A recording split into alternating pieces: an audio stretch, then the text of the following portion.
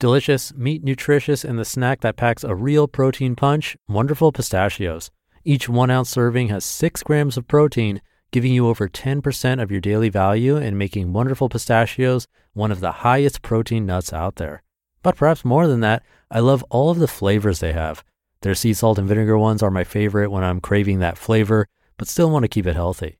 But that's just the tip of the iceberg. Wonderful Pistachios come in a variety of flavors like chili roasted, honey roasted, smoky barbecue, and jalapeno lime, to name a few. Perfect for enjoying with family or friends and taking them with you on the go. Whether you're a pistachio purist who loves cracking open every nut, or you prefer the convenience of no-shells pistachios, Wonderful Pistachios has got you covered. Grab Wonderful Pistachios and elevate your snacking game today. So fill up with a healthy snack when hunger strikes. Visit wonderfulpistachios.com to learn more. That's wonderfulpistachios.com. This is Optimal Living Daily, episode 1974, Question Everything, by Shira Gura of shiragura.com. And I'm Justin Malik, reading to you every single day of the year. If you find value in it, I'd greatly appreciate it if you could share it with friends, family, coworkers, anyone really. But I'll keep this intro nice and short, so let's get right to it and start optimizing your life.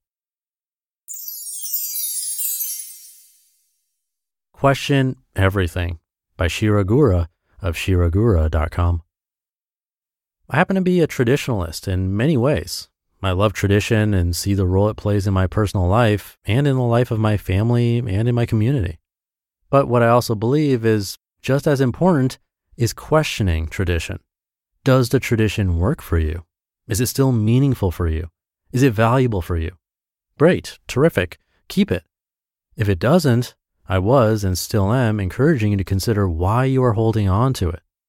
We recently changed the tradition of having a big festive meal at the Passover Seder, and it was actually incredibly well received. Even my 16-year-old, who was not happy about this decision, when I got him clear a few days before the event, was actually relieved because he was satisfied from the first course we had during the Seder. He said it was a great decision that we made and that we should do this from now on, year to year. Had I been stuck on believing we had to keep the tradition for tradition's sake, we would have been sitting around a big table with tons of food that would have taken hours and hours of preparation. And for what? Do you know how easy my preparations were this year? I hardly worked in the kitchen this year besides making the soup, which is a cinch. I sliced vegetables, which was simple, bought special potato chips, and had pre-made French fries ready to be warmed up. It was so easy and so relaxing. And this is my point, that we should get into the habit of questioning everything. We have something like 60 to 70,000 thoughts that arise in our minds every day. Most of them we're not aware of, and many of them are recycled thoughts we've thought in the past. Take, for example, this festive meal. I bet my bottom dollar that there were many people thinking how hard they had to work the days leading up to this festive meal. They believed that thought. Why? Well, maybe because they witnessed that from the adults in their house growing up, or maybe it's because they've experienced that themselves, so they believe it has to be that way. But why? Why do we need to get into a habit of being ourselves? When I talk about questioning everything, I don't just mean questioning traditions, I mean questioning the habit of being you. What time do you wake up in the morning? Do you ever question why? Why don't you wake up earlier? What time do you eat breakfast? Have you ever thought about why? Why don't you eat later or earlier? How often do you exercise? What kind of exercise do you do? Ever question that? How do you show up at work? With what kind of attitude? Why? What time do you go to bed? Why? What do you usually eat for dinner? Why? What do you do with your free time? Have you ever thought about doing something else? What do you do when you're feeling stressed?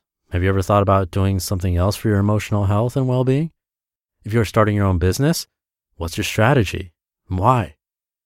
I happen to love asking myself why I'm eating when I'm eating. I think that happens to be such a fantastic question. I think so much of our lives is run on autopilot. We don't question things. We just do things as we've done things in the past because they are familiar to us, which makes it feel like it's a safer way to live because it's more familiar. But just because something is familiar to us doesn't make it the best choice for us in all times and in all areas of our lives. When you live by autopilot, you don't live deliberately. You don't live from a place of, I'm doing this on purpose because I'm not stuck on something and because I've gotten clear ahead of time. But rather you live from a place of, I've done this in the past. This is how it's done. Don't question why, just do it. And while breaking traditions or questioning everything can be scary, I truly see it as a way to feel the most alive and feel like I'm living my life on purpose with every decision I make. So I'm not eating breakfast at 8 a.m. because that's what I've done my whole life, but rather I'm eating when I'm hungry, for example. Or I'm not celebrating my son's bar mitzvah on Shabbat morning with the entire community because that's the expectation, but rather we're going to have a service in our home for a small group of family and friends on Shabbat evening because that's what works best for my son, which by the way is happening in 2 weeks. Or I'm not planning a festive meal at 10 p.m. just because someone told me that's what I'm supposed to do, but rather I'll create an evening that makes the most sense for my family and guests. This is what I'm talking about. I'm talking about waking up. I'm talking about questioning not only the things you do, but even the thoughts you think. You think this person should be acting differently? Question that. You think no one cares about you? Question that. You think showing up in the world the way you are is going to get you somewhere? Question that. Question everything. Question your thoughts. Question your actions. Question who you are being. And from that place, start living deliberately. Choosing in advance who you want to be, what you want to think, and the actions you want to take. And do so from a place of joy, not from a place of resentment. Be the person you want to see in your life. And keep showing up that way. Because you've questioned it, and because you're clear that this is who you want to be. And that's the only thing you are truly responsible for anyway. You just listened to the post titled, Question Everything by Shira Gura of shiragura.com. Now, thank you for being here and listening every day, including weekends and holidays, and I'll see you tomorrow over the weekend where your optimal life awaits.